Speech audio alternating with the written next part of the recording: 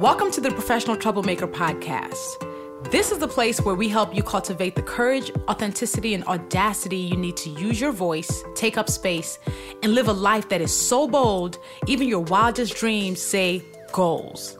I'm your host, Lovey Ajayi Jones, New York Times bestselling author, sought-after speaker, and side-eye sorceress, bringing you thought-provoking conversations with amazing people who have taken action and have consistently showed up with the courage and confidence they needed to become the fear fighters they are today. Like the late, great John Lewis said, these are the kind of people who are never, ever afraid to make some noise and get in good trouble, necessary trouble.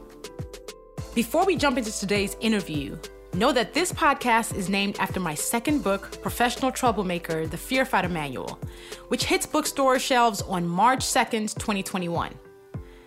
How would our lives be different if we were given permission to be disruptors for the greater good? How far would we have gone if we already knew that our jobs aren't to shy away from big things, but to run towards them?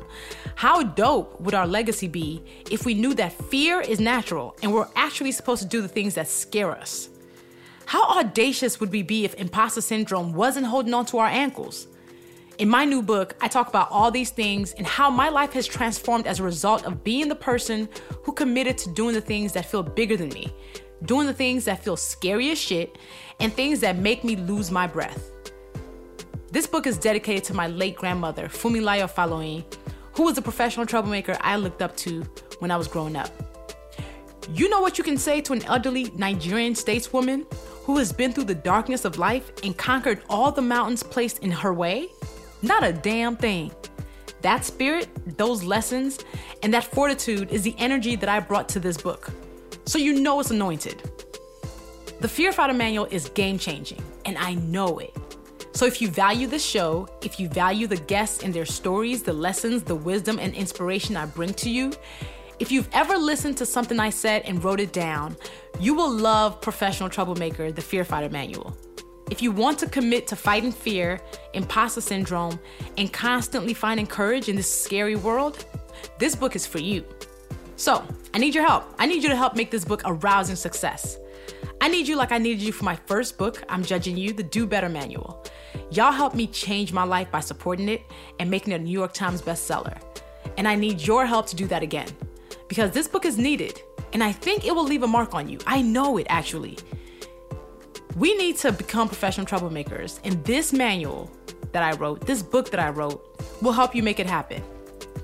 So be sure to pre-order Professional Troublemaker today, wherever books are sold, or go to professionaltroublemakerbook.com. You can get the hardcover, the paperback, or audiobook, which I narrated. So the URL is professionaltroublemakerbook.com. I'm so excited for you to read it. Today, I am talking to my Naija Voltron Squad sister, Jessica O. Matthews. Here's why Jessica is a professional troublemaker and someone I wanted to make sure I talk to on this podcast. First, Jessica might be the most brilliant human being I know. She's got 2 degrees from Harvard. She's been on the cover of Forbes twice. She's been named Harvard Scientist of the Year.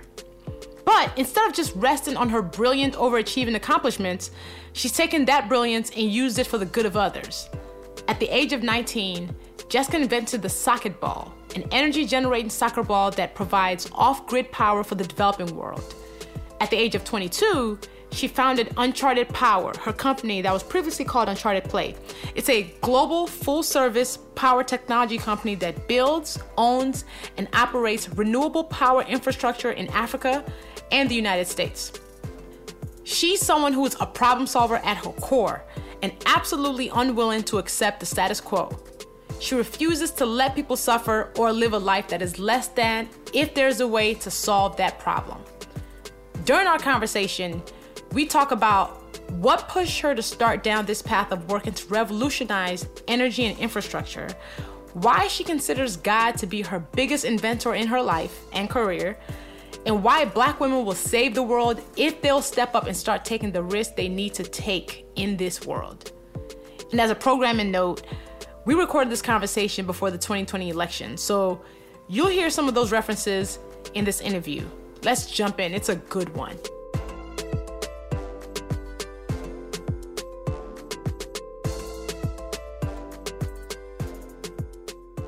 Do you remember the first time we met? Yes.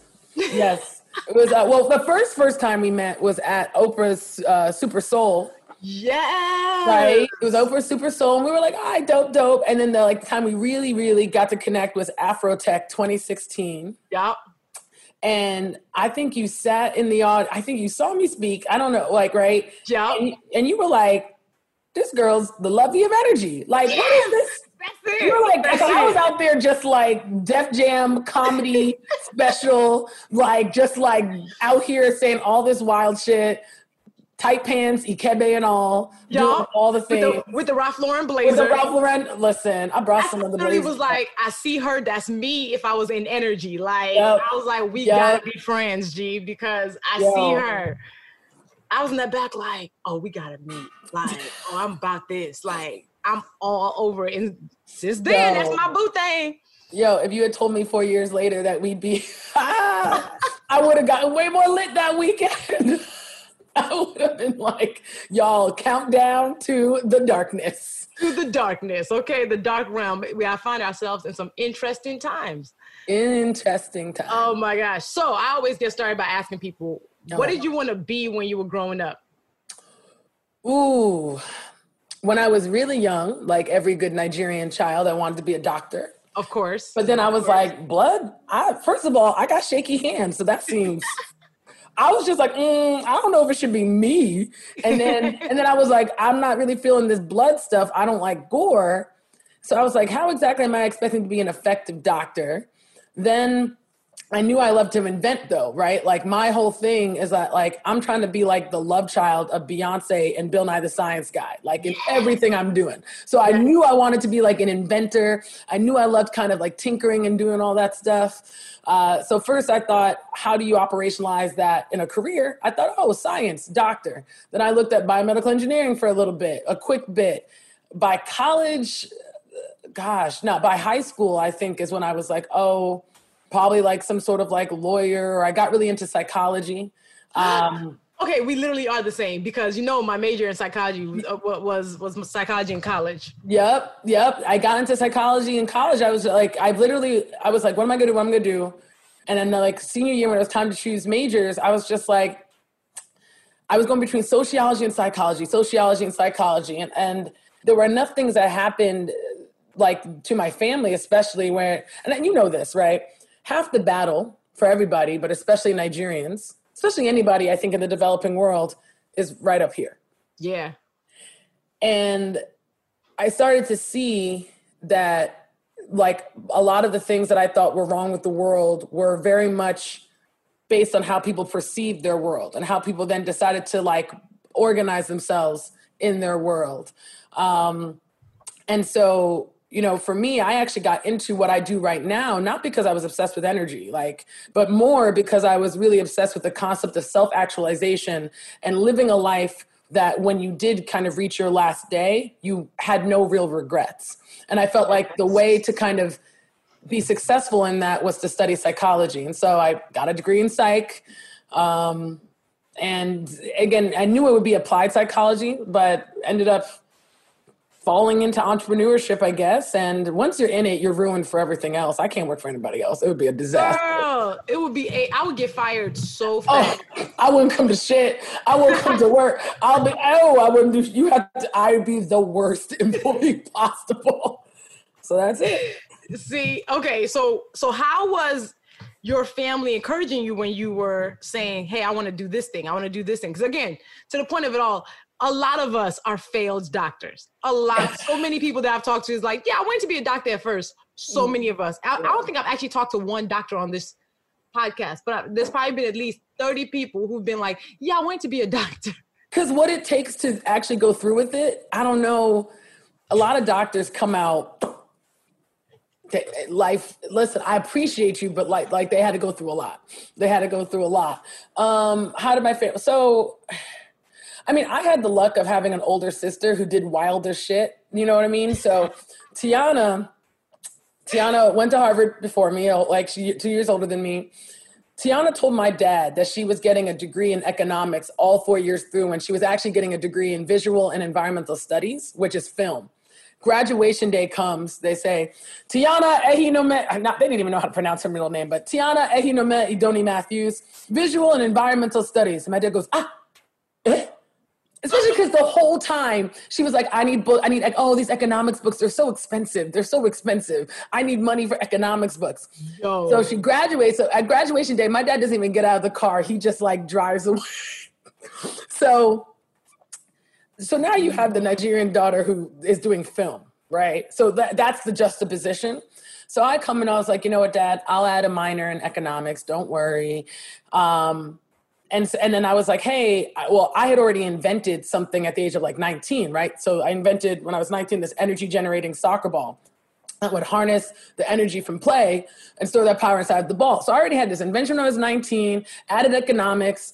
By senior year, I applied to Harvard Business School and got in and deferred for 2 years. So I was able to spend 2 years. I went to go and work for a startup while I was working on my startup, but I had created it really wasn't a risk. It was like this safe space kind of thing. And within 6 months of me graduating, I was on stage with Bill Clinton. So I didn't really have that much pushback because I had like a lot of validation. I was lucky.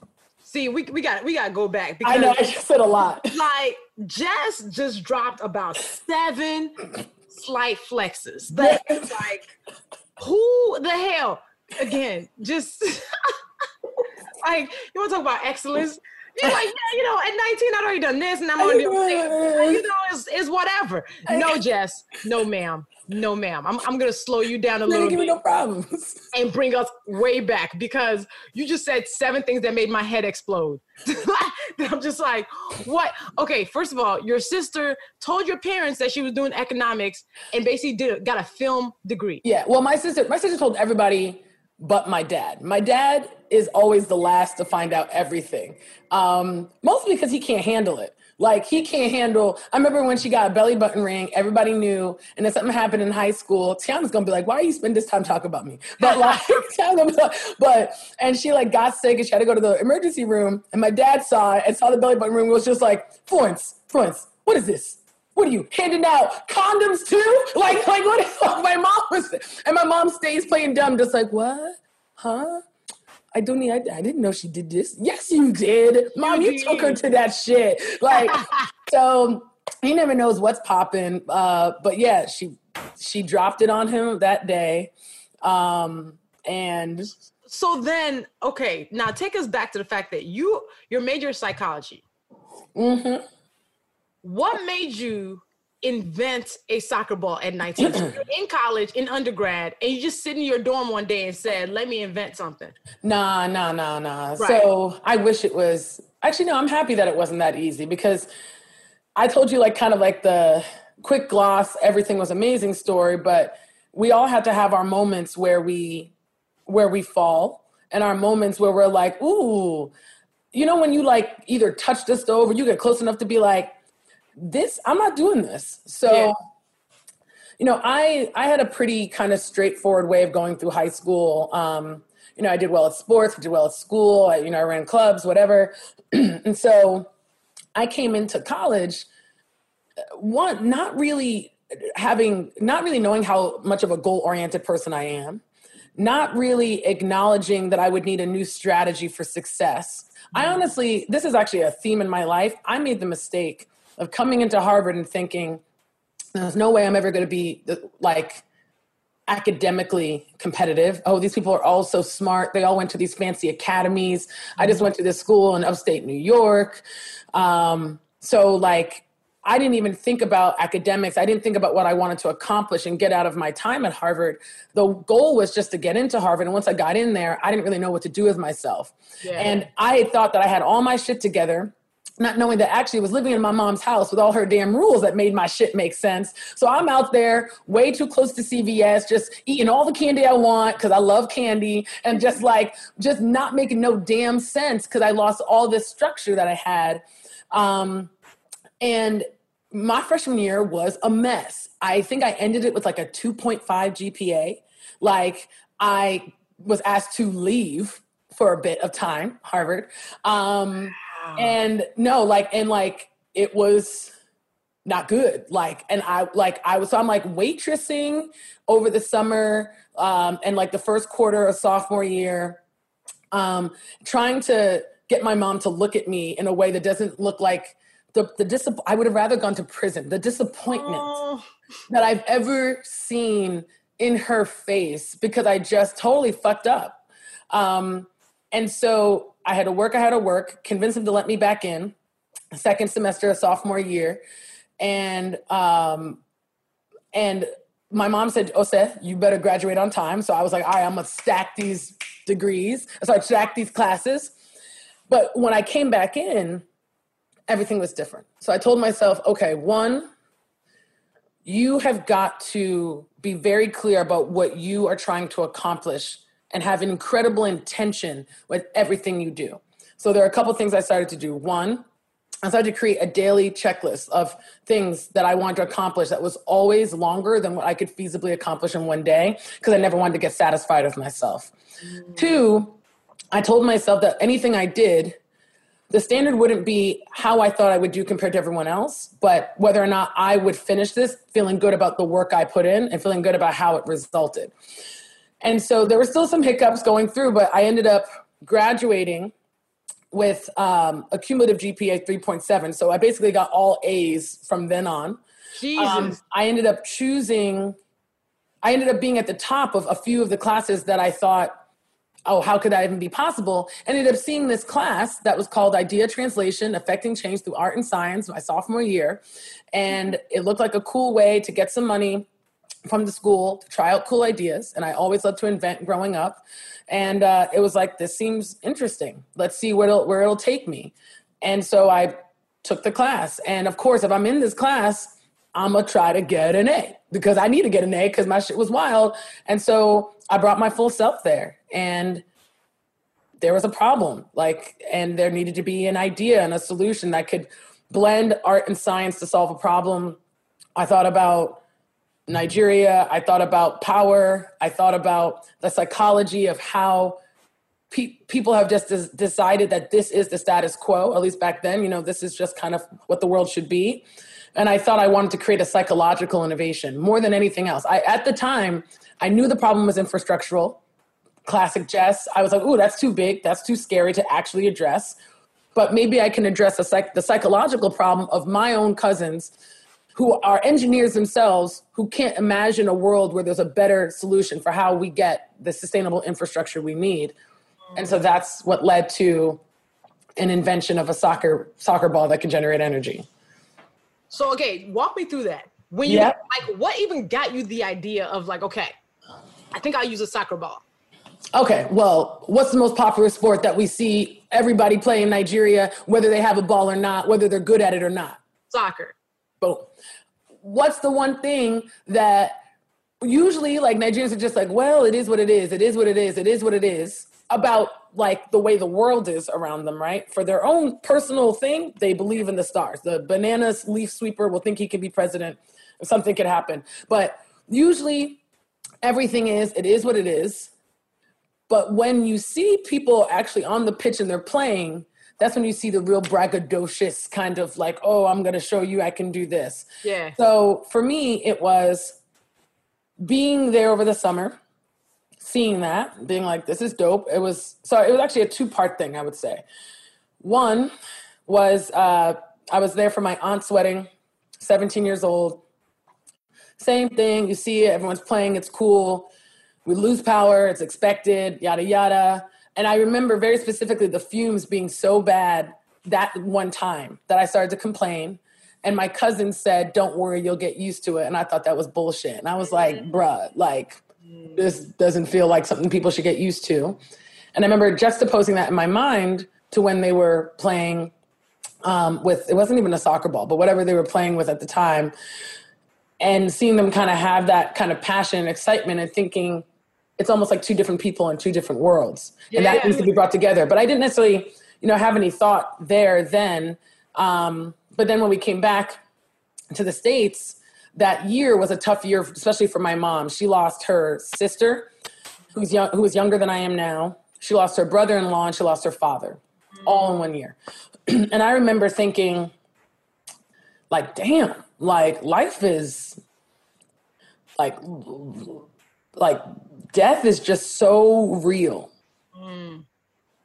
And there's nothing you can do to get rid of that, right? But I have this urge to try to solve problems. Like I kind of take pride in the concept of being a world-class problem solver and always trying to kind of find a way through.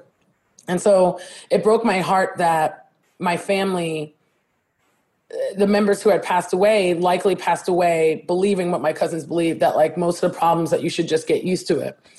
And so that was what kind of gave me the push. I like to say innovation lives between a rock and a hard place, right? And so for me, the rock was actually just this overall experience at my aunt's wedding and seeing that. But the hard place that actually pushed me to do something and really start to kind of be very focused on that was these members of my family passing away. That's what gave me the urgency. And then the focus and the structure came from this class. I knew I had to get an A. It was a group project, but I got the A. Everyone else did not, because I was like, well, this is what we gonna do. Let's organize it. And we locked ourselves in a room. And I was like, we got to come up with something that's gonna wow the professor. And I think someone was throwing around a ball. Right. And I was like, all right, well, how about this? Why don't we do this? They gave us a prompt, a massively multiplayer game. None of us played video games. We thought that was dumb. We're like, soccer, it's a massively multiplayer game. Right. And it's like, okay, problem. I know this is a direct problem. The other girls had some time overseas too. And they're like, yeah, we've seen this. And I was like, I know that this specific thing will unlock a world for people. Because Nigeria, for those who don't know, Nigeria has an energy problem where, light will go, it will be a blackout, except it's not an exception. It's like the rule. People are expecting that any moment you might end up in the dark and you don't know when the light will come back on. Multiple times a day. You might be out of light for 3 days for no reason. And Nigeria being such a oil-rich country that is not poor, right? Most people are poor, but that's a separate issue. Nigeria having that problem is massively ridiculous. Like, it is just such a quality of life problem. It is a but it's something that people are just like, it is what it is, right? For such a long time. So that's what Jess is talking about. So, all right. So you came up with the idea to use a soccer ball to harness energy. Yep. That was it. And it was never to like solve all the world's problems. It was just like, we got to break the way people think. It was always meant to be a psychological innovation, right? So that's where I go back to my degree in psychology. It's like anyone can create a thing, but only some people can create something that will change how people think and will change how people view the world. And I felt like that was the way I could make the biggest impact. If you can inspire enough people to believe that things can be different and to believe that they can play a role in the way things are different, to me, that's the best chance of things actually being different. It's like recruiting people. And so it was designed to be a recruitment tool, designed to be at first just a class project. What ended up happening over the course of like what's been now 33, I'm going to be 33 next year. So about 13, 14 years was, I think it was most effective as a recruitment tool for me. Because I had no interest in engaging in energy. And I'm at the helm of an award-winning sustainable infrastructure company with like people like on the team whose careers started a year after I was born. And it's because like, one, I have an acronym that I say that luck is laboring under correct knowledge. And so I felt lucky when I had this idea with the socket and it really caught people. People were like into it. And so I was like, I don't know when I'm going to be lucky again. I don't know when it's going to be a lucky idea. So let me see what I can do with this. And so I kept on investing my time and my thoughts and my intention into pushing and seeing where this would go. And I never got overly distracted by the glitz, right? Like there were some people who just wanted me to make 1 billion soccer balls. And I was like, but that's not actually going to solve the problem. That's just going to be 1 billion soccer balls everywhere. Some people wanted me to do this and do that. And I kept on kind of pushing forward and getting more and more into this world of like, why is it that a rich country like Nigeria, why is this the problem?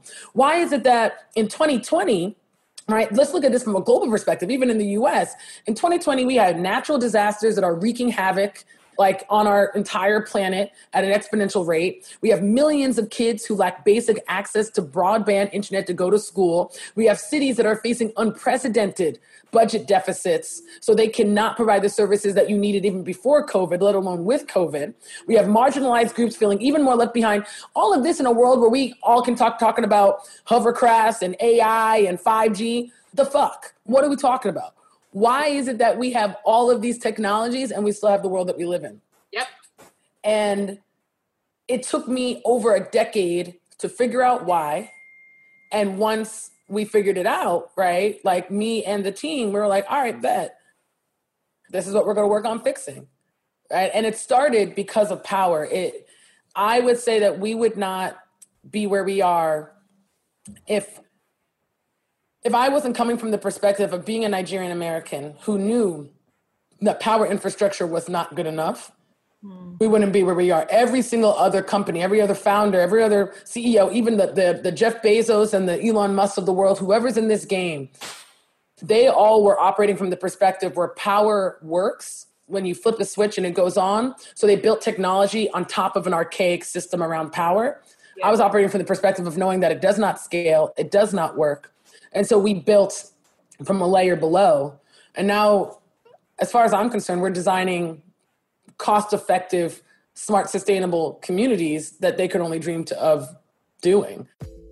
Imagine being in an online space where people's foolishness doesn't make you want to fight the air. That might sound impossible with your current choices for social media, but I was sick of wading through nonsense to find like-minded people. So I created my online community. And if you're the kind of person who is striving to be a professional troublemaker and fight fear, we need you to join us in that community because you need people to cheer you on. Love Nation is my online community and app that is a safe space in a dumpster fire world. It's the place for the most thoughtful, funny, most chill-deficient people on these interwebs. We're a community that comes together to make each other better with curated conversations, opportunities to connect, and challenges to help us transform and do better in every area of our lives. So, I want you to come in there, join us, become a citizen of Love Nation. So go to lovenation.com, LUVVNATION. Download the app in the App Store or on your Android. It's on iOS and Android. And come on through. All right, back to the podcast. So you created the soccer ball in this classroom. Yep. Got your psych degree. Yep. How did you now end up on that stage with Bill Clinton? How did you now end up building the company? Yeah, so, oh man, let's take this back. Yep, take us back. So, had gotten in, right, so applied senior year, not junior year, applied senior year. Actually thought I was going to try to do my JD MBA. Okay. Again, classic Nigerian, just collecting degrees as necessary. Collecting degrees. Wow. Hey, started studying for the LSATs and was like, this shit's hard. I was like, this shit seems unnecessarily hard. Took a practice test, was like, it's going to require a lot of work to get the score I want to get. I was like, I don't really know. So then I was just like, I don't feel like doing this right now. Signed up for the GMATs, studied for a week, took the GMATs, got a great score, and was like, all right, this is fine. I don't care. So like literally, like tip number one, take the GMATs. LSATs they're too hard for not necessary. So took GMATs, got in, and I was like, all right, so I got a little bit of like a period to kind of experiment with some stuff. You got into Harvard Business School. Harvard Business School, yeah. Went to go and work for a startup. I was the first female hire, one of the first 10 people hired for this company. And it was funny. Like we were still kind of working like in one kind of a little bit, some of the girls from the group class, even though that started to kind of fall apart very quickly because there were just it's a group project. So there are some people who are just showing up and you're just like, why is this person in here? Like, but so we had applied for a grant and had gotten it through the Clinton Foundation. Yeah. And as part of that, we were invited to be on stage with him and like the co-founder of YouTube and like two people from his cabinet. The Clinton Global Institute, I think. And I was like, all right, that's dope. I think it was like April of 2011. Okay. And I was still working for this other company. And I think like two things happened. One, just in working for this startup and seeing what was going on, I was able to learn a lot about how startups work and see that like, it's not really about the age that you are to say that you will definitely be successful in starting your company. Like I saw the CEO of that company and he had done some things before and I saw what he was doing, but I was like, I also saw mistakes he was making. And it wasn't about not making mistakes. It was about realizing that no matter what you do, you will make mistakes when you launch your own venture. So I asked myself, I was like, well, it'll be a lot cuter if I make these mistakes in my 20s than in my 30s. I was like, oh, like, I already know that, like, he's not looking that cute at 35 right now making these mistakes, but me at 23 will be hella cute. Like, I'm like, oh, whoopsies. So I was like, okay, I feel like, why am I waiting so long? Let me just jump in. Go on this stage with Bill Clinton. It was this dope experience. I'm like, woof, wow, like, look where I am. Like, this guy, like, these are really legit people. And he said the nicest stuff about me. Dead ass, the Clintons have always been such a supporter of mine that I'm just like him and Hillary and Chelsea. And I'm just, ooh, when 2016 happened, I could have had a cabinet position, y'all. Like, probably would have been Secretary of Energy. Shit. Yo, and I'm just like, damn. No, but like, he just said the nicest things I think a white man has ever said about a Black woman and her brain and her intellect. He said, if ever there was an innovator, she's it. Wow. He's like he said on stage publicly. That's why I'm just like, y'all need to, like, he didn't have to say these things. He didn't have to invite me. He didn't have to do, and it was another Black woman like in his cabinet, like some head of science lady that was there on that stage too. And when he said these things and he asked me, he's like, so what's next? I didn't have the guts to tell him that it was only my part-time gig. And I was like, all right. And I said some stuff, came back and I was like, y'all, Bill Clinton believes in me. So this is my 2 weeks notice. I gotta go. So by May, that was in April. By May, I was full-time. Doing it. And how does one get started creating an energy company? One day at a time, 1 hour at a time.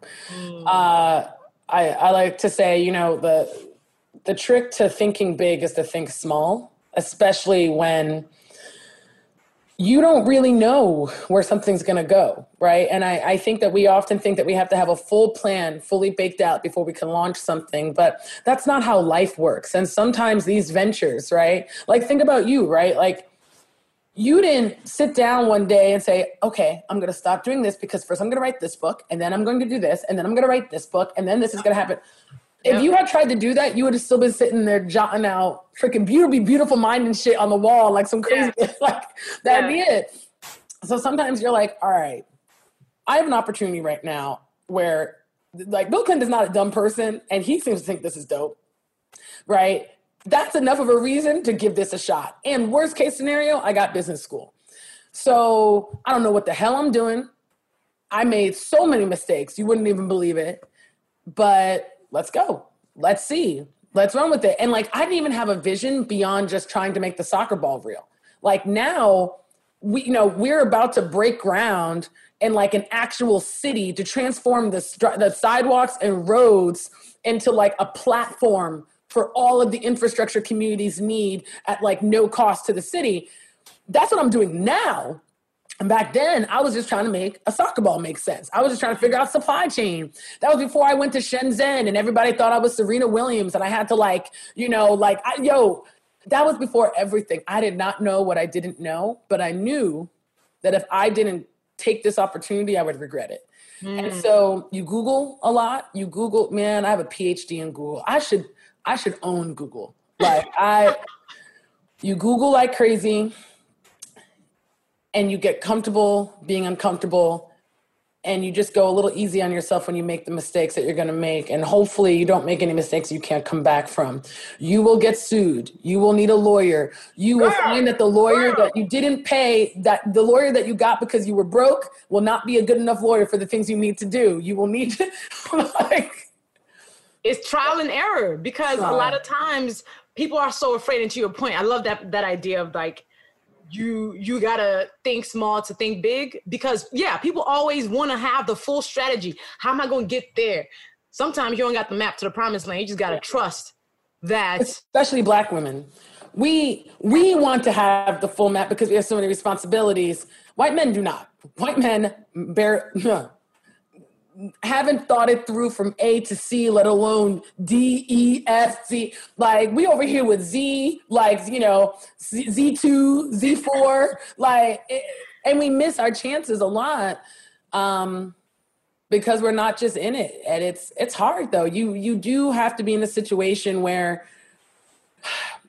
you have opportunity and you have to try to limit your responsibility a little bit. Like, I was responsible for myself.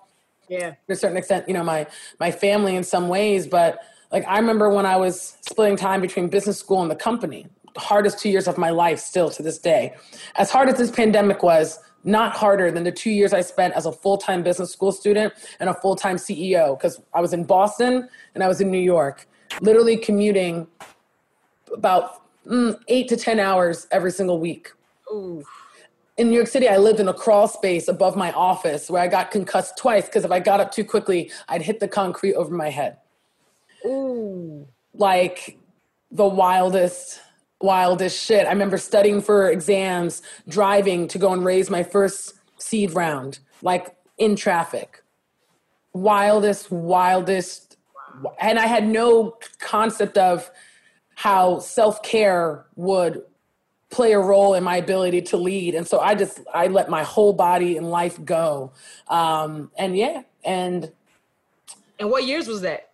2013? Yeah. You could, I got in fall of 2012. That's when I started. So it was like 2013, 2014. Yo, I can't even imagine. It was like, ugh, it was crazy. It was insane. I was young. What do you think that time, like, what did you walk away with besides the degree during that time?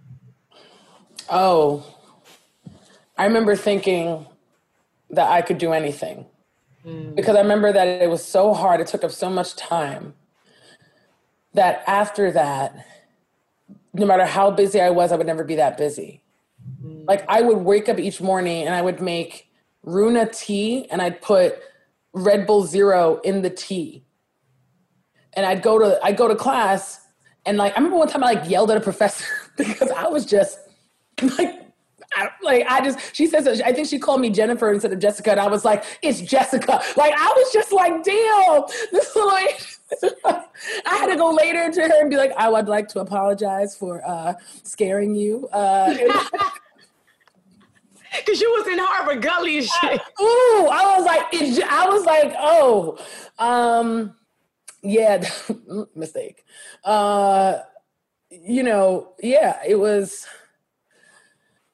I knew I could never let myself go entirely like that, and there would still be things I'd have to figure out in terms of self-care, just in the way life goes. But the biggest thing I took away from that was, ain't nothing ever going to be as hard. Like, when you push yourself and you know what you can do, and truly, like I said, like I can't think of any time that was harder, that took more of me, that took more energy, where I felt more lost. I had no one to talk to, no advisor, no one to say, here's how you balance it. Here's how you think about this or that.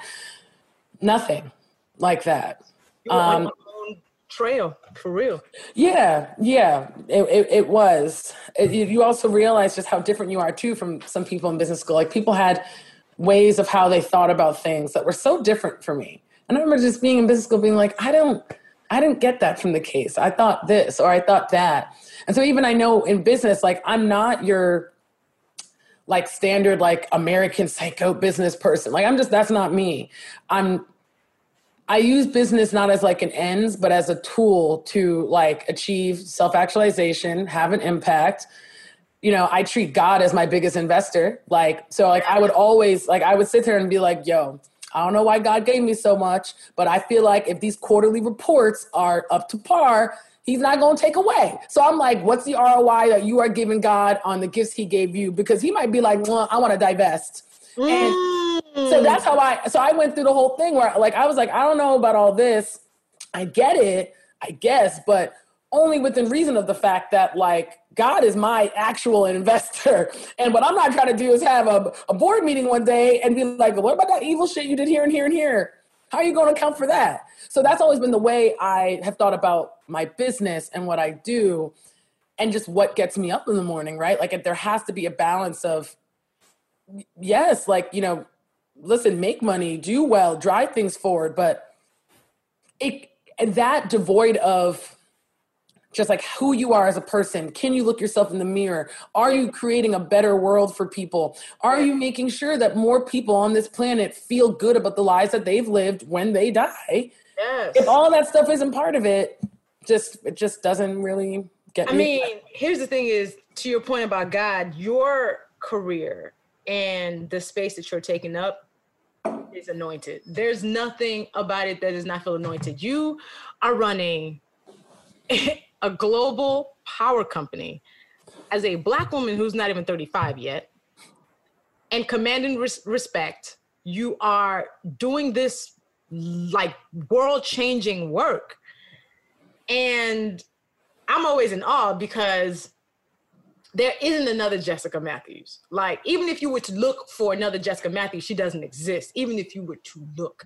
And the fact that your name is next like Elon Musk in terms of the work that you're doing for power is amazing. So let's talk now about what you were getting to earlier in terms of when you realized the real problem beyond the soccer ball, the real problem that you were trying to solve. What was that problem?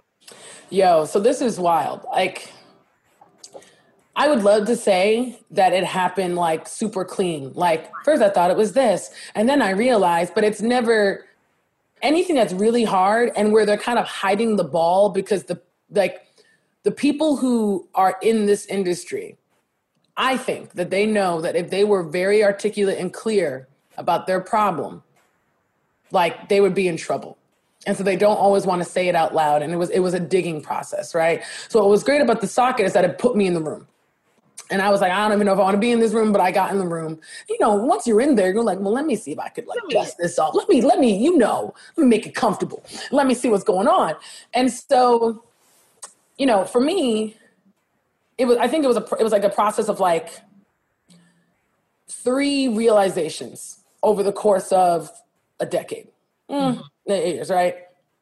First, I thought, I knew the infrastructure, correlate that like this was an infrastructural problem. Ain't no soccer ball gonna solve the world's energy problems. But I thought that one of the biggest issues was inspiration. I saw my own cousins, you know, who are chemical, electrical, industrial engineers being like, there's nothing we can do. And I was like, there needs to be a way for you to realize that there is something you can do. So I create a soccer ball to inspire and generally start doing energy generating play products. Explain what the soccer ball did exactly. So basically, there was a dynamo mechanism inside of the ball. I'm trying to think about a simple way to explain it. So basically, you know what? Let me do it in non-scientist terms for y'all. Okay. So Jessica invented a soccer ball that as people are playing with the ball, it's harnessing energy. Mm-hmm. That ball, because it's already harnessed energy, can then go to help you charge your phone, right? So she invented like all the things. Jump rope that could do it too. Jump rope. I have the jump rope. Yeah. My jump rope is right here. You have the jump rope. You have the stroller. You know, as you're pulling the stroller, pushing the stroller, it's harnessing energy. You can plug your phone into the stroller. So that is the very basic 101 version of what Jess invented. All right, continue. Yes. So I started first and I was like, let's create things that generate energy from normal life, but it started with play because I was like, if you are playing and doing something fun and then getting the power that you need, psychologically, that opens a door from a tangible, accessible world into what's being perceived as like a scary, inaccessible world that is energy. So the idea was to create these play products as a door for people to walk through so that we can have more people thinking about what the future of energy should look like. Yes. I ended up walking through that door too and being like, oh shit, okay, what's poppin'?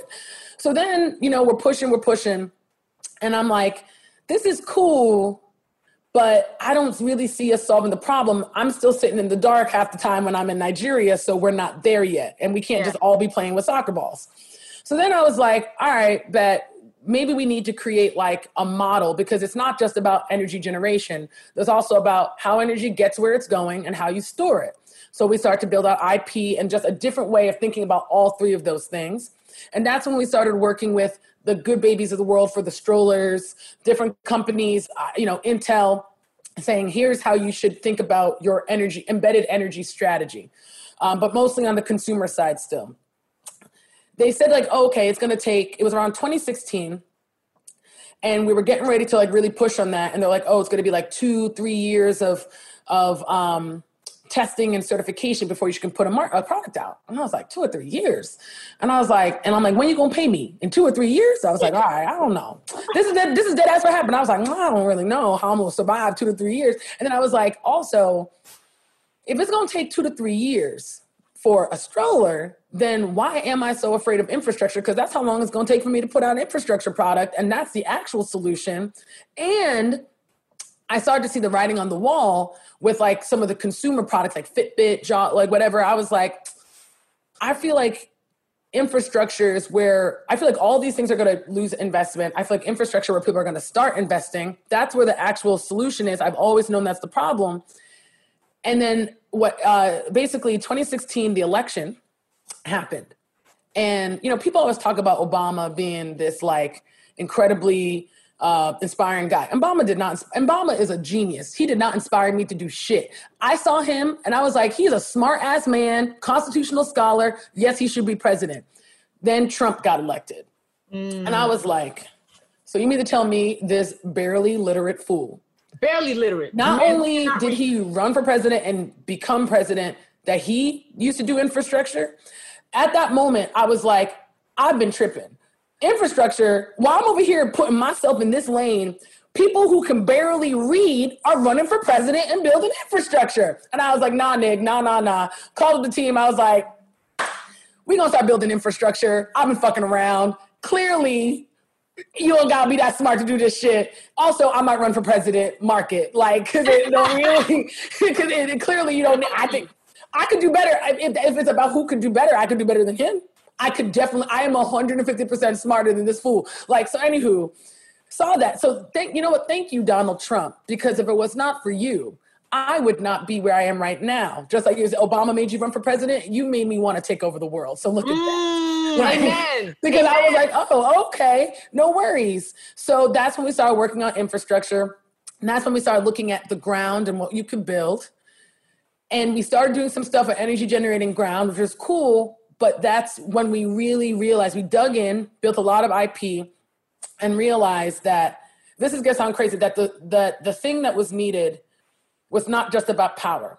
Infrastructure is integrated. We use everything together. We use power, we use, broadband, everything's together. And it's all about sustainable infrastructure, right? And so when we started to really dig and look at everything, we were like, all these new technologies already exist, as I was saying earlier, so why don't all these communities have them, right? It's almost like you go to a food buffet, a good one, like the ones with the prime rib and the lobster, the good shit, and you're like, ooh, I'm about to eat this shit up. And then you're like, all right, bet, where's the tray? And they're like, what tray? All right, where's my plate? What plate? Where's my spoon? And so you're like, so how do you expect me to take this food and eat it at my table? And they look at you and laugh. That's the problem. The problem we have right now is that we have all of these technologies that exist, but there is no streamlined way to actually integrate them, deploy them, and manage them in communities. And so the result is piecemeal, expensive solutions that cannot scale.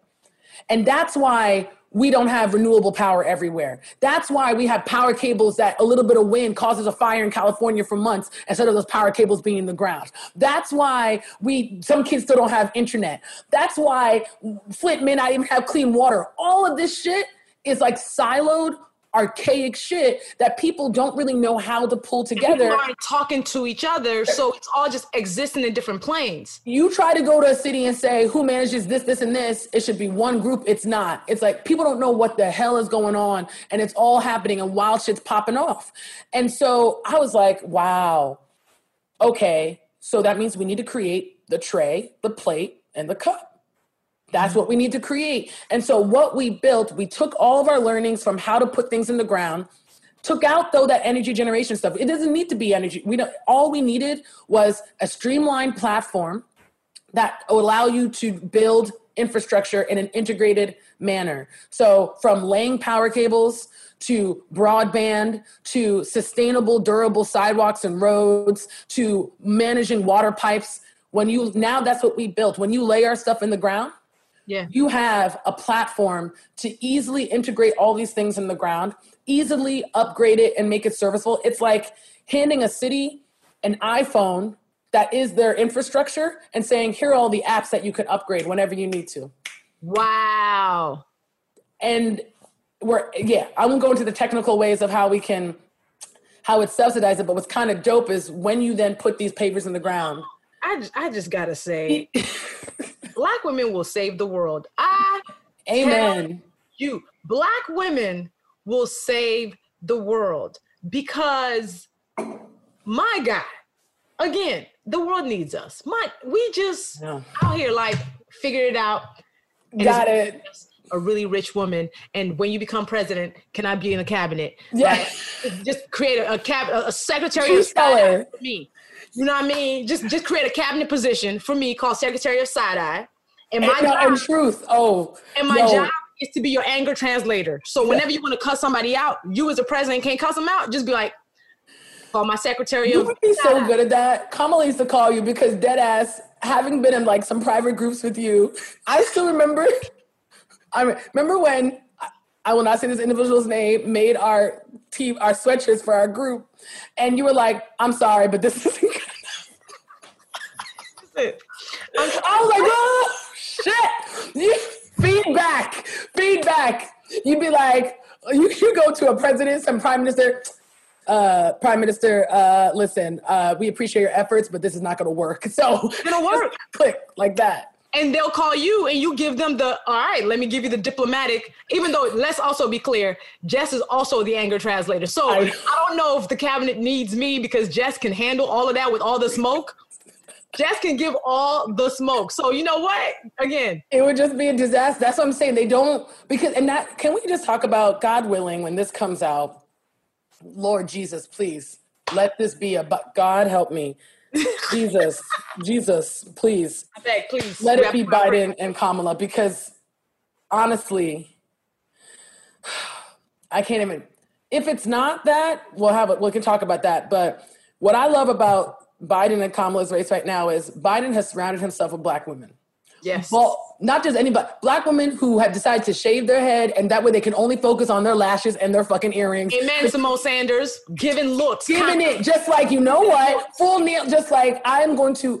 And if you put enough of us in a space, the way we cut through bullshit, you come and say all this noise, and we'll be like, right. And like, you can't, how are you going to rattle someone who was built on shaky ground? Come on. How are you going to rattle? So yeah, like, do I feel like Black women are particularly suited to solve the world's problems? Yes. Yes, because I do. We're constantly solving problems in our lives, at our jobs. We are constantly making ways out of no ways. We'll see a cave and we'll see a wall and say, you know what? All right, so how are we going to break up the wall? Well, all I got is my earrings. Bet. All right, can we make a knife out of the earrings? Yes, we can. Next thing you know, we're on the other side of the wall. Yep. Black women, we are very much poised and created to solve problems. And if people just listen to us more often, the world will be in so much of a better place. We would be much better. Dumpster fire. We always organize. I still go back to this last election. I'm like, Black women, we don't love all the options. Like I keep hearing from people just like, oh, it's just so horrible that like we're being forced into these options. I just feel like, I'm like, don't you live in a wonderful world where you can always get what you want? So when things are uncomfortable, you just don't even want to engage. Do you know that I might as well just kill myself if that's the point? Like that, like if my life was always about finding the thing that felt 100% right, that I would be doing nothing. Like, do you not understand the luxury, the privilege you have to sit here and complain that you have two uncomfortable options? Whereas the rest of it, you think like we all just did what we had to do. We voted. Like I said, I really, really wish, I just want everybody who votes for whoever, when it comes time for this to pop off, right? Just be honest. Be honest about who you voted for. Tell me what's up. Tell me why. Tell me what's going on. You know, because people never want to be honest to Black women because you know who we always vote for whoever makes the most sense. So people never want to come. People are afraid of getting this heat, you know? And your book, when's your book coming out? Yo, my book comes out, Professional Troublemaker comes out on March 2nd. March 2nd. Yeah. Hopefully by that time, we are focused on how to push Biden and Kamala towards where God wants them to be for all of us, and how to fight the violent nonsense of people who are going to think that Trump got robbed. Yes. And that this book will be a handbook in doing that. Yeah.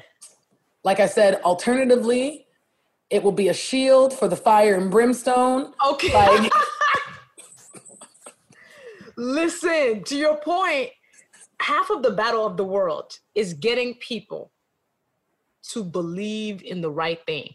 Yeah. To believe in their power and to believe that things are not necessarily happening at them. Yes. Right? It's not just being thrown at you, that you can actually duck some of it or maybe even throw some of it back. Like, and I feel like that is what I'm trying to make this book do, is be like, yo, if more of us believe this power that we have, even when people are trying to convince us we ain't got it. Yep.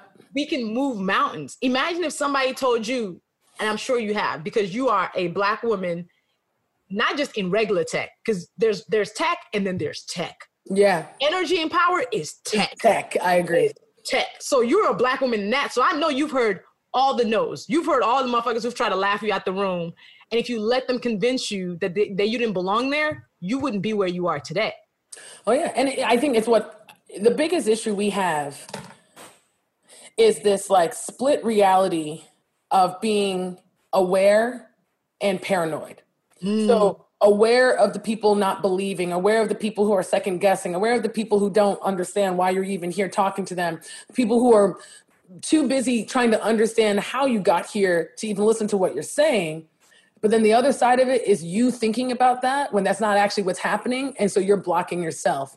And every single time that we kind of slowed down or slightly diverted off of what our true north is was because I second guessed myself, or I just didn't believe that I should be the one at the helm of something huge. And I thought there was someone who I could bring in that was smarter or better, or that this part of the work should be left for someone who's smarter or better. That's the theme. I'm going to be honest, that's been my theme. Now, each time though, when I would do that, I would literally learn. I'd be like, you ain't that smart. Like each and every time I'd be like, I guess you good at this, but I still got to do it this way. And now I have a decade of experience to be like, it's not even about thinking that you can do everything. It's about realizing that while you are trying to determine if you can or cannot do it, there are people who have no business doing it and taking your shit. Like, it's understanding that like, this should no longer be a question of, am I the best person to do something? It should be a question of, am I the worst? Everything should be the worst. And yes, we're sitting here and we're like, oh, but if I mess up, what if? Fuck that. Let it happen. Enough Black women need to fall. We need to start taking shots that we might miss. We need to start doing things that could not work out. Maybe it's actually good for the world to see that we're not just magical. We're actually just incredibly pragmatic, hardworking people. I want us to stop being so pragmatic. I want us to stop being so safe. Like, let us look not so magical. Let us look fucking crazy a little bit. You know, because we're not going to see who can actually make the leap for us to really move us forward exponentially in an accelerated way until we start taking some serious risks. That is it. Girl, listen, that is the realm that I'm in right now. Like, literally, that is why I wrote this book. Because I'm like, I need us to actually start doing the thing that we feel unqualified for, that we feel is bigger than us, that we feel like, oh, I got some nerve. Yes, because until we do that, we're going to stay on the ground. And while we talk about magic is in the air. Yep. What puts us in the air if we are constantly doing the thing that is touchable? Like, I need you to think, yes, I can absolutely build the infrastructure of a whole country. So you can stop trying to build the infrastructure of a soccer ball. Yep. Because how do you get to the country if you're still in soccer ball thinking? Thank you. Black and people women are going to want to keep you in soccer ball thinking because that's where they understand. But you know what? It just, think about it this way. Like, if us just doing our basic ass shit looks like magic to everybody else, imagine if we actually start some motherfucking sorcery. Because right now, if our basic ass shit, like, that's just magic. Black girl magic is like, bitch, I just tied my shoes. Like, what the hell are you? First of all, what are you doing over there? Because we are, as you said, we are on the ground just reaching, and people are like, oh my God, it's magic. Bitch, jump, leap, live your life. Because if they think this is magic, hell yes, if we actually start to leap, there will be no problems on this planet. No. We are so good at the basics that they already consider to be magic. And as you said, but magic does not live on the ground. Magic's in the air. Like, and we got to get in the air. And we also have to not be afraid of falling. Because here's the thing about falling. Mm-hmm. We have enough soft spaces to land. Black women are each other's soft spaces to land. Yep. You just decided to do a project and was like, it didn't go well. We got you still. Exactly. We just got like, hey. you. We'd be like, well, you know what? Bet. What's the next one? On to the next one. Well, what's the next one we going loud? Exactly. Let's loud it. Right? So we actually have to understand that, for me, knowing that Black women are my safe space and my soft place to land makes me want to leap higher. It makes me realize that even if I fall, they're not going to let me hit the ground all the way. Because at the bottom of it, at the core of it, I have Black women holding me up. It's why when I started my company, I was like, you know what? I don't know what this writer thing look like. If it don't work out, I can still go sit on my mama's couch. I'd be all right. I won't be homeless. I'd be cool. A lot of people who are afraid to fail, your failure does not really look like failure, because if your company fails, you're not going to be homeless. You got homegirls who are going to be like, anytime you need, come in my house. And you have a foundation. It's not like we out here jumping at the age of 5. Most of us still have you're never going to have a Black girl just out not having a little bit of something. But have you seen Lovecraft Country? Girl. So, okay. Lovecraft Country is a revolution. Okay. Yo. Hippolyta. The fact that there was basically a parallel narrative of that whole thing, which was Black women, especially Black mothers, are time traveling superheroes. Yes. Like, separate conversation, separate thing. Yes. Everything else happening, but also, hi, I'm a time traveling superhero who can bring my daughter to the future to get a new arm to then bring her back because, I be solving shit. Like, that Hippolyta episode is in itself a poem. Yep. I was just like, I have to watch it again because there's so much to grab from it. She said, name yourself. Name yourself. People are afraid to name themselves basic titles like writer, like inventor, yes, like visionary, poet. We're afraid to say it. Name yourself. And you named, oh my God, that episode, I'm so glad you brought it up. Like, that episode actually captures exactly what we're saying. Exactly. You don't belong on the ground, Black woman. Exactly. She had to be pulled. She was like, you're not in prison, but you want to be. Or you're not in prison, but you think you are. It was something like that. This is not prison. You're free to go. You're free to go if you can, because it's the exact same thing. It's like, we stay on the ground. We handle all this stuff. We're mad at everybody for keeping us on the ground. Bitch, no one told you can't leap. It's true. When you did leap, your daughter then got attacked by some crazy man and lost. No, sorry, spoiler alert. But there are going to be consequences to us being a little bit selfish. Yes. And us leaping, because I'm not going to be able to have this money for you to get braces. I tried my idea. Just eat some carrots, brush your teeth, and chill, Bobby. I'm trying something out. All right? Because guess what? Your dad don't give a shit about your braces. Your dad tried his idea. Why is it that I have to pay for your braces instead of launching my business idea? So guess what? You going to floss and we going to chill. We think our jobs on this earth as Black women is to self-sacrifice for the greater good. Constantly. You don't have to sacrifice your dreams. You ain't got to sacrifice who you are. Hippolyta got mad because she said, you let me shrink. In fact, you encouraged me to shrink. Yep. And what happens when we actually commit to not shrinking in this world no more and being like, I will go explore the cosmos. I'll be back. I'll be back. And when I'm back, whatever ends up being messed up, I'll fix it. It's cool. But I'm gonna need to take this time. And here's the thing, and George, he was a good dude. Her husband was a good man. People assume that it's like the messed up Ike Turner dude who's doing it. Nah, it's a nice, good man that of course you love, that still, you know, I don't know. It's not his job to think about this for you.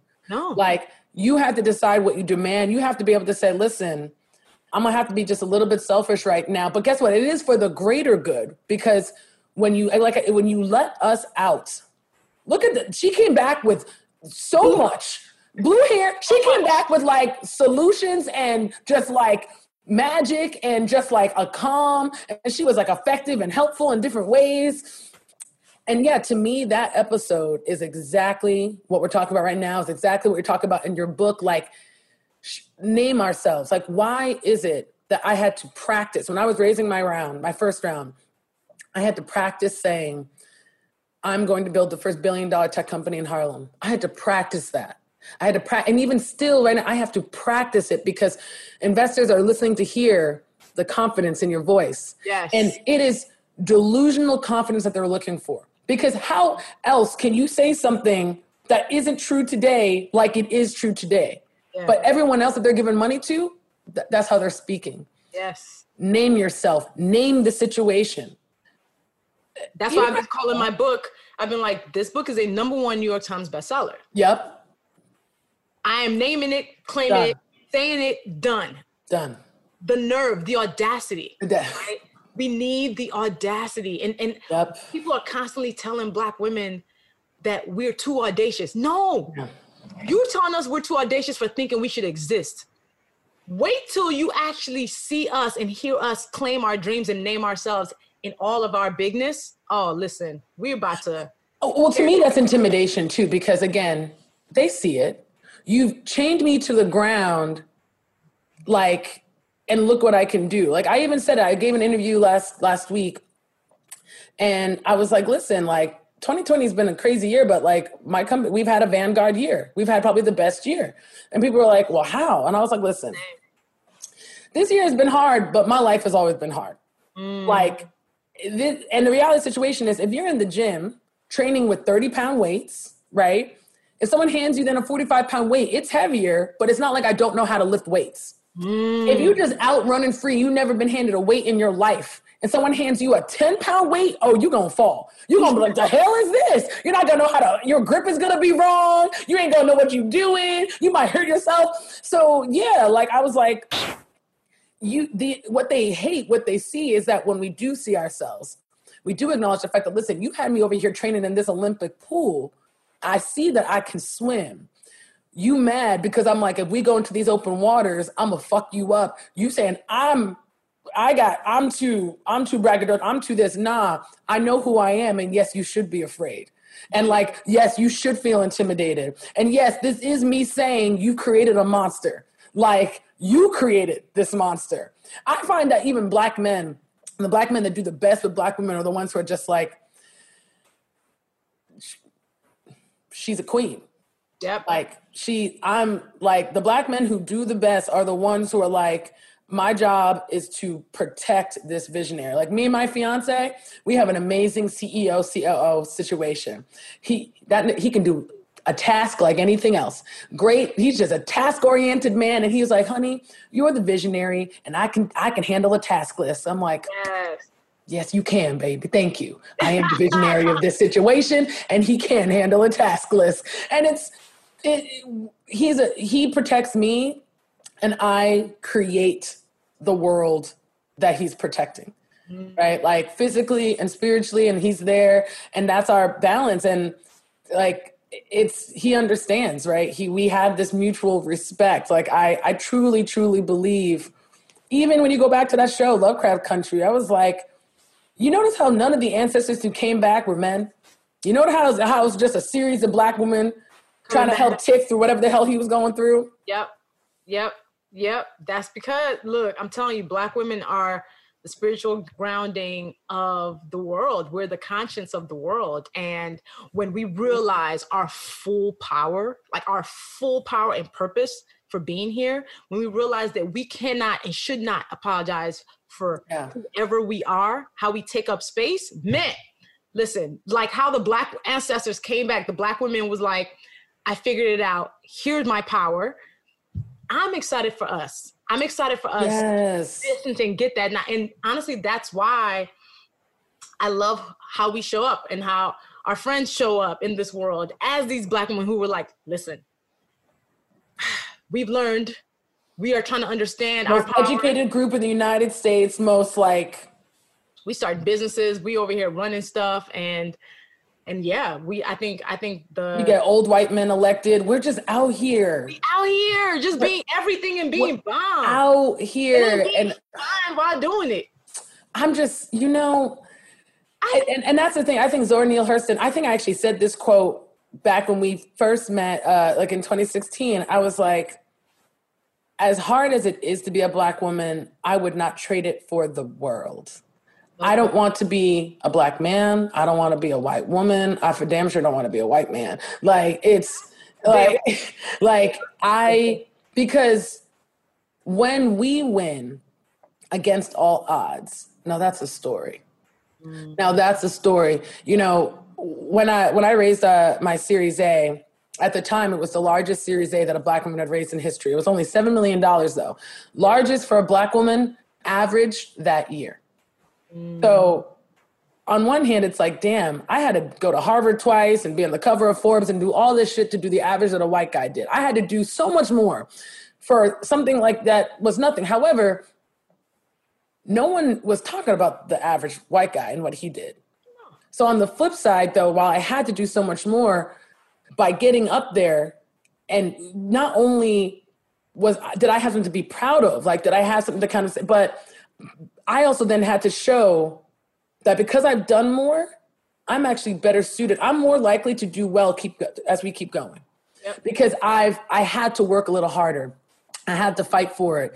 And so, like, I love the pressure. Like, I think was it Jamie Lee King that said, pressure is a privilege.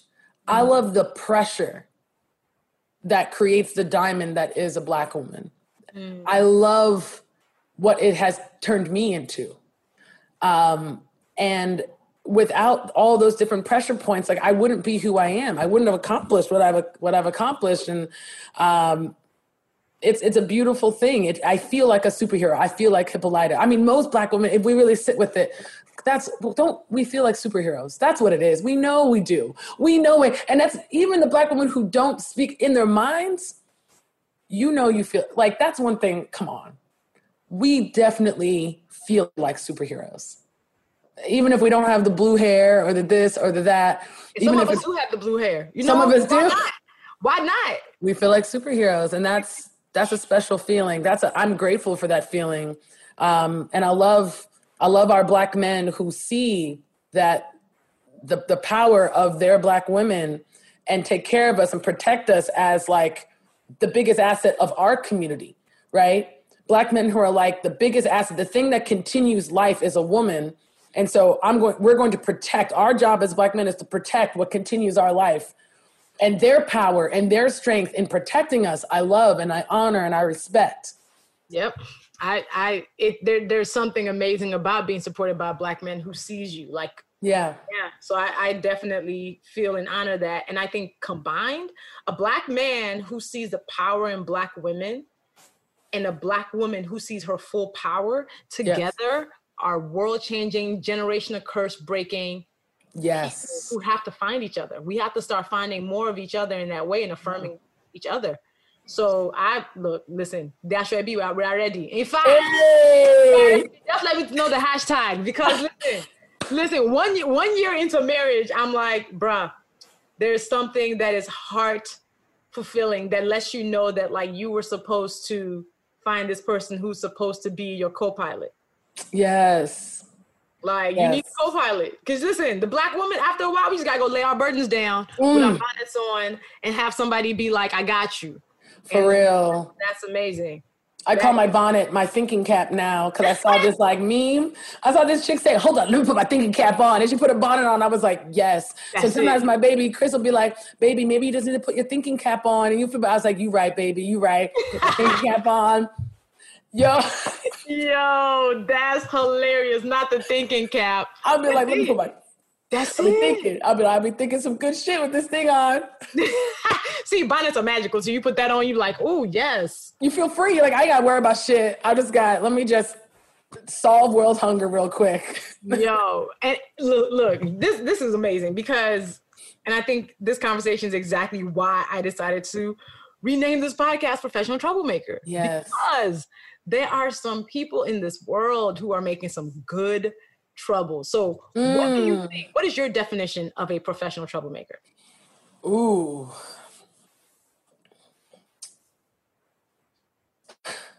I do consider myself a professional troublemaker. Yes. I have never, ever accepted the status quo as my default. There were so many different things that people kind of said, well, this is how they should be done. Oh, well, you should consult for 2 years before you go to business school. You should do this. You should do that. Nah. I see the world not as it is, but as it should be. I, in both the macro and micro moments, create my space, create the world, right? And so a professional troublemaker is someone who's not even just willing, obsessed with the idea of molding their world, period. That's it. Like, the world is not a fixed porcelain structure, it is clay. And so, and that's it. That is it. There's always a way to kind of create something that works for you. And what is trouble, right? If it's not kind of like, when you look at like the shaking of an ocean of waves, like it's disruption. Yes, there's like kind of an instability, but that instability comes because there's something that's transforming. There's something that's changing. Yes. Right? And so that is a professional troublemaker, 150%. Oh, I'm trying to tell you, you are absolutely one of my favorite professional troublemakers. Like, it's dope to exist in a world where you know there are others like you, who you were like, you know what, I might be disrupting some stuff, but she over there doing it too. So, hey, girl. Hey, let's do it. I was like, yo, got some tips. You know, when it gets hard, we have each other to battle some things out of. We have each other to support and be like, yo, you got this. I know it's tough. Keep going. Yep. And that's really affirming. I love it. Like, I'm so excited that I meet other professional troublemakers, end up becoming like sisters with them. So then, as you're doing all of this troublemaking, what are you doing to take care of yourself? Oh, Lord. Well, you know, a big thing was definitely getting a bit of a routine on self-care. And so it hasn't been perfect during the pandemic, but there are a couple of things that I still just kind of like hold true. So one is water. This might sound ridiculous, but literally on my Zooms now, I introduce myself and I introduce my gallon of water. Okay. And I try to drink a gallon of water every single day. I know it sounds ridiculous, but that's a thing. Drink a gallon of water, meditate. Again, sometimes I don't do it for a couple of weeks, but I try to meditate for 15 to 20 minutes every single day, or at least 5 days a week. Work out, like sweat in some way. Like even if I have to have a mask on, I'm boxing 3 days a week. Like that helps me. And then you obviously try to be intentional with what you're eating. As I had mentioned earlier, though, Pandemic Ikebe came through. You know what? I like it because there's a lot. It's just about to pop off. I need to know that I got some, if I fall, I'm going to bounce back up because my ass is just like, bam. I'm like, there's a lot popping off. So I'm cool with Pandemic Ikebe at this moment. We'll pull it back together for the wedding photos. Yes. Like that. And sleep, right? Don't sleep nearly as much as I need to. But I for damn sure I'm not doing this like all-nighter bullshit. Who got time for that? I can't even do it. No. I mean, when I hit a certain time, I'm like, I'm going to sleep. Like maybe once every like 4 months, I might have to work like late, like, and it's more because some shit just like popped off and it's like, all right, fine, I'm gonna get this done. Otherwise, it's like, I'm tired. Like, I'm going to sleep. It's going to get done tomorrow. And I ain't killing myself. So even if it's just like trying to get 6 hours of sleep a night or something, it's like, I can't be out here only getting 2 hours of sleep, acting like that's something to brag about. That don't make no sense. No. And so, and just spending time with my partner and making sure we do our little date nights. Halloween right now, we're like, oh, we can't really sell. We're still going to dress up. We're going to have some cute little outfits. Or Friday night, I'm going to be Sister Night, which, Regina King, and the way she killed it in The Watchmen. And he's going to be Dr. Manhattan. He got ski, go wear blue, and we're going to do that cute thing. Okay. And then the next night, I'm going to be Beyonce from Mood Forever, and he's going to be Jay-Z, right? I got myself a long blonde braid wig, and I'm making my little leopard print stuff that she had people working on for 1,000 hours, and I'm over here just trying to we got our little things. We made our little house, our house, part of our house, a little haunted mansion. And what's crazy is again, we don't have people coming over. So basically we are just consistently scaring this week our trainer, my makeup artist, and my hairstylist. Full on, scare. Y'all are nuts. That's it. Those are the things you got to make time to laugh, yo. No, that's actually good self-care. You over here drinking water, getting good sleep, exercising. Ma'am, you've actually checked off all the boxes, okay? You've checked off all the boxes. Eating okay, you're winning at self-care. You are winning at self-care right now because the water thing I got to get better at. I bought myself a gallon bottle, but it wasn't Cornell butter for me. But it doesn't have the straw, so now I gotta get a new one because without the straw, I gotta pour it. It's hard. I just have straws, and I know it's I try to get ones I can reuse and stuff. But I literally just, because this is too heavy otherwise. So sometimes you just have this little straw here. I need to get better on my water intake. I do. I actually do. You might have inspired me to make sure I'm getting back on that. Yo, critical stuff. That gallon. Yo, Jess, this conversation was energizing to my whole spirit. This was mad fun. I'm the gems that you have dropped. Listen, so how can people support? I mean, you have a lot of work that's going on behind the scenes. Yeah. What's going on? Okay, so when this comes out, what's going to be popping off? Well, listen, if you're not already, you got to follow the company, follow me on our social media, right? So I'm Jessomatt, JESSOMATT on Instagram, on Twitter. I don't really use anything else. I barely use Twitter, mostly IG, but it's all there. Company, Uncharted Power, check out what's popping off. We are building a first of its kind, sustainable, smart community in Poughkeepsie, New York, actually where I was born. Right? About 90 minutes out of the city. And what we're doing is literally using our technology to address how infrastructure is built in this community so that the citizens themselves can get access to resilient power infrastructure, to better sidewalks, better roads, broadband, all the things that they want. And we're building that. We're actually going to be breaking ground. So you could go and check that out in Poughkeepsie if you want. When this comes out, you could just drive up there, be what's poppin'? But watch this space, because once we've shown the world how this works, we're going to be signing up cities. We're signing up cities domestically. We're signing up cities internationally. And we're just going to start scaling. That's it. Because as far as I'm concerned, no matter who wins this election, this shit's not going to work no more. It ain't going to be like this. We cannot continue to move forward like this. I believe in equity. I believe that the future is bright. And so the biggest way to support is, if you want your city to be next, go to our website, u-pwr.co,